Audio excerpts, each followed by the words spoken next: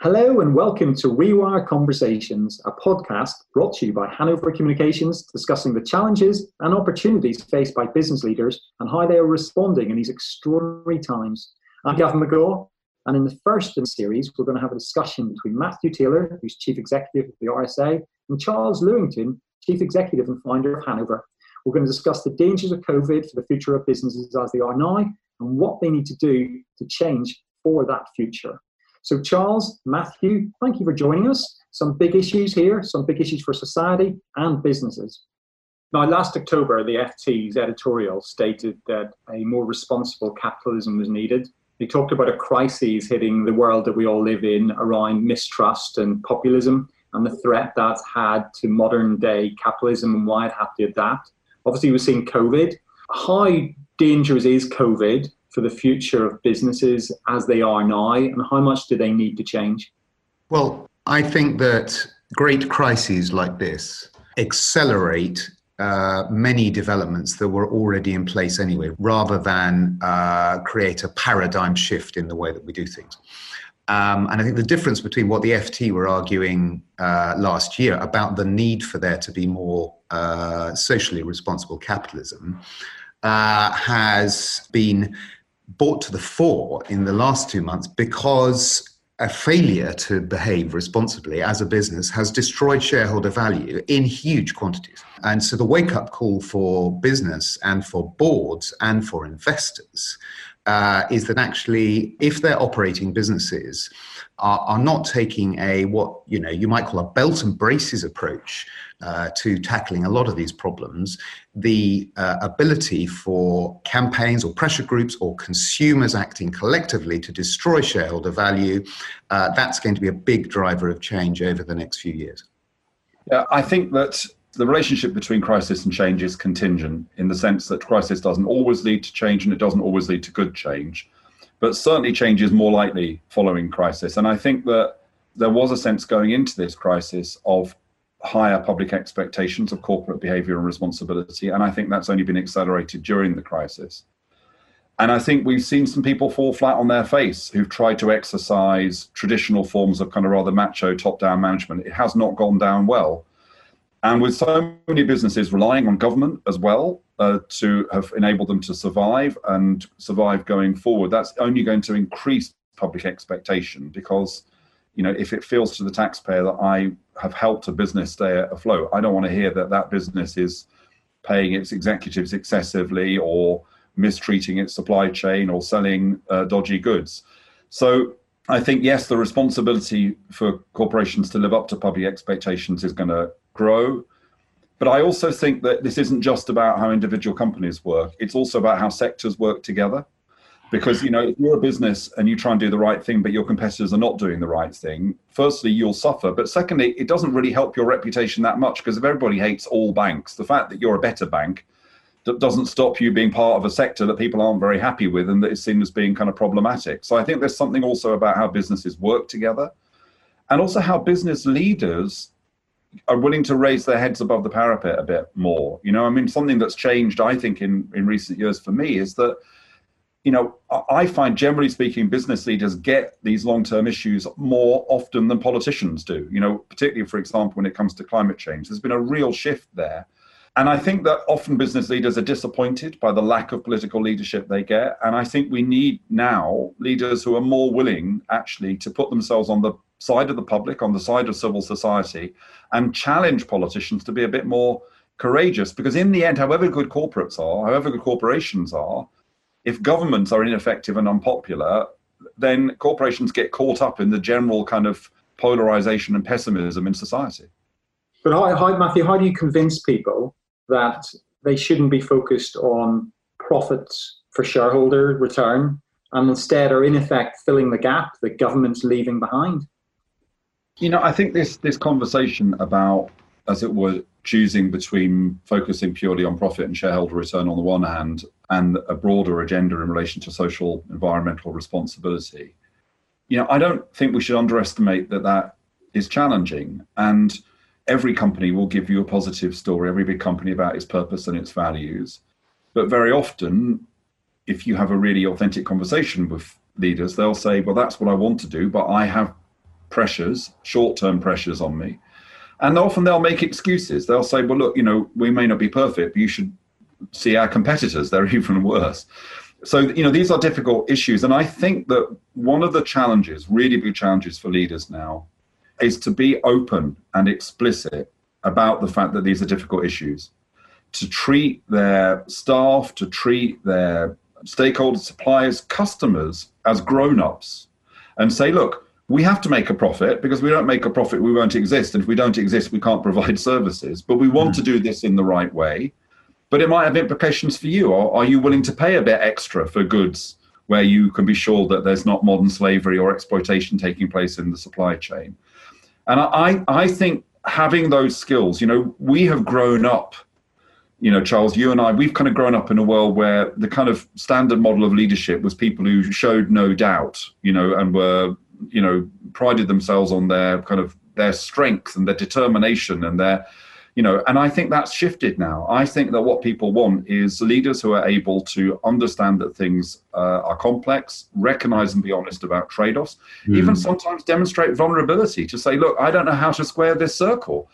Our answer to that is that there is growing evidence that those companies that not only tick the ESG, the environmental, social and governance boxes for investors, but actually take that whole agenda incredibly seriously, will do better at growing shareholder value. There is some evidence that companies in the Standard & Poor ESG 500 have actually outperformed the main S&P 500 during the crisis.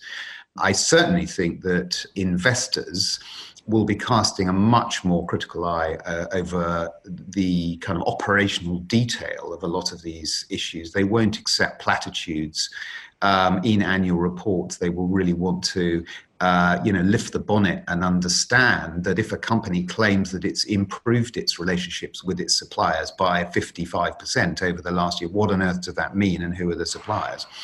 So there's going to be a lot more requirement for audit trails, and a lot more requirement, I think, for really robust data sets that can, reassure investors that, these companies are really making a difference. And I think to Matthew's point about business leaders who slightly despair of the poor quality of political leadership, I completely agree with that. And this is a great opportunity for the more enlightened business leaders to keep ahead of this agenda before the government or the politicians more generally get together and decide that this is a very good area for legislation, which will end up with a plethora of bureaucracy that will not deliver the result. So what do you see the lessons from this crisis from a leadership perspective in business, Charles? I'll give one example. I think that chief executives who are being pressured by boards, who are being pressured by investors to give cash back to shareholders or to accept higher debt to EBITDA ratios, quote unquote, in order to drive higher performance, will need to have the courage to push back and say that there are some operating models that simply don't provide sufficient resilience in a business to enable them to survive a crisis when it hits. And the businesses that are doing well during this crisis are those that have got sufficient working capital. They've always been quite suspicious of over leverage. Surprise, surprise. Many of them are German companies. And a lot of those companies that have done less well are those that have run slightly more chancier financial models, or indeed have found themselves under scrutiny from activist hedge fund investors who are arguing that they've delivered insufficient returns. And all that's going to be debated and aired fully over the next few months. And business press is only really just touching the surface of that at the moment. That's just one example. I think the concept of resilience is critical to what is going to come out of COVID-19. And I think that questions of financial resilience are very significant. And I actually think that we're more likely to see a rolling back of financialization than a rolling back of globalization, actually. But also there's a kind of recognition, I think, that resilience is not just about how much, of a financial buffer you've got. It's also about cultural resilience in terms of the quality of relationships that you've got in an organization, because organizations where there was reasonable levels of trust and leaders who could communicate effectively have been able to manage this better than organizations that didn't have that level of trust and had models of top-down control, which are proven to be rather inflexible in the face of the level of indeterminacy, because we are talking about moving beyond the crisis. But of course, we're moving into a huge area of uncertainty. And, I think this goes to the very heart of the kind of notion of resilience, which is, you might say, well, resilience isn't resilience about certainty. No, resilience is about how you deal with inherent uncertainty. So we're talking about going in and helping organizations rewire the strategies at this really important time. So post-COVID, why do you think it's fundamentally important for CEOs to take this seriously? COVID has challenged so many different areas of corporate activity. Businesses are now heavily reliant on government. Brand value has been destroyed with extraordinary rapidity because chief executives have not had the right sense of purpose or value set for the circumstances. Organizations have found that their employees in this extraordinary crisis have actually looked to them for leadership rather than necessarily government or public health officials. And that has surprised a lot of business leaders who now find themselves, partly by regulation, but partly out of duty, responsible in a wholly new way for the health of their employees and their safety in the workplace. Those are just three examples of pretty dramatic change as a consequence of COVID. Whenever we think about change at the RSA, the starting point is to understand the barriers to change. And I think that one of the things that leaders need to do if they want their organizations to work in different ways and believe they need to in these different circumstances is to do some quite deep thinking about what the barriers to change are within their organization. And sometimes that will be stuff to do with leadership and culture and resources, but sometimes it might even go to the business model. It might require leaders to say, there is something about our business model that doesn't enable us to be the organization we need to be. And therefore, we have to do the hardest thing, which is to say, it's the business model itself that needs to be explored. So I think that any commitment to change has to start from an awareness of the barriers to change and a kind of forensic discussion of those. Otherwise, you will always get a yawning gap between aspiration and reality. Okay, these are really challenging times and everyone's having to learn to adapt. But what are the new skill sets that modern day leaders need post-COVID? So I think that leaders, first of all, modern leaders have to have a pretty good degree of self-awareness. I think that you do need to be aware of what your strengths and your weaknesses are. You need to build a team around you, which is based upon that understanding. I think that communication skills are more and more important. It doesn't matter how clever and brilliant you are. If you're not able to communicate authentically with the people around you, then I think you're going to be in trouble. And I think that a deep authenticity, which only comes from self-reflection, you can pretend to be authentic, but actually it comes from really thinking deeply about yourself and what you want your organization to achieve, is also vitally important. Now, look, I'm not saying that all the other more traditional skills that people need to be able to lead an organization, which relate to the specific technical and financial challenges of running a complex organization, aren't important. They are all important. But this is the challenge, because they're still important, but you've now got to bring to bear a new set of challenges, which are to do with this self-awareness, to do with your capacity to communicate, to do with your capacity to communicate purpose in a way which is inspiring to people. And I would add one last element to this. I actually think leaders need to demonstrate a certain amount of stoicism, which is that, in the end, even if you're the greatest leader in the world, there will come a point when you will move on, or you will be asked to move on, and someone new will come in and at their first meeting will say, well, we need to change. And that's just the way the world is. And I think that part of being an effective leader is to be reasonably philosophical about that, and to recognize that you will not be loved by everybody, you will not be a hero, and whatever you achieve will, in a sense, it won't last forever. So I think actually if you start with that realism, then you will have a greater sense of the achievements that you've got because you understand the parameters you're working. I think one of the biggest temptations of leadership is to believe in your immortality and your infallibility.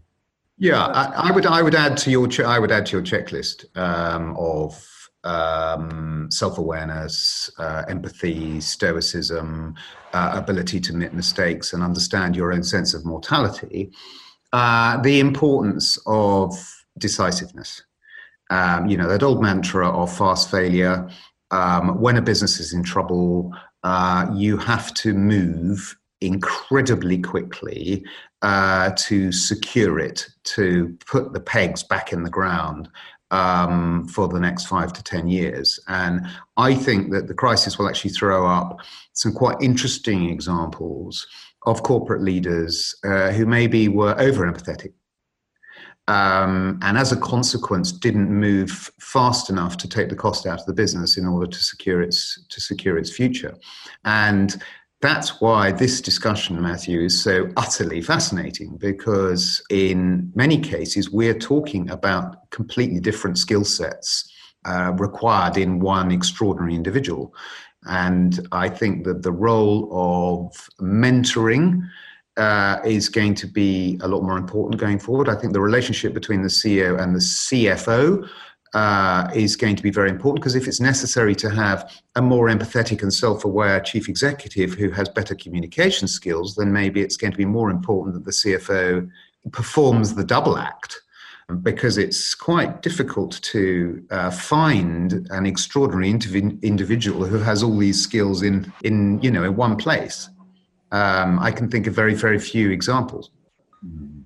Why have Hanover and the RSA partnered to help business leaders rewire their strategies? Well, Hanover is a corporate reputation specialist, and we've been working with a lot of clients, particularly during the crisis, trying to help them think through the consequences of these enormous societal changes.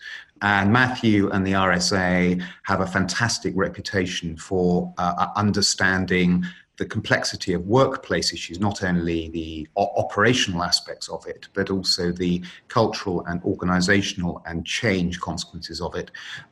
So I felt it was a fantastic natural fit, for us to work together and to be able to go into businesses right at the top, even at board level, to be able to say we can take a very holistic approach between us to helping future-proof and indeed rewire the organizations for the future.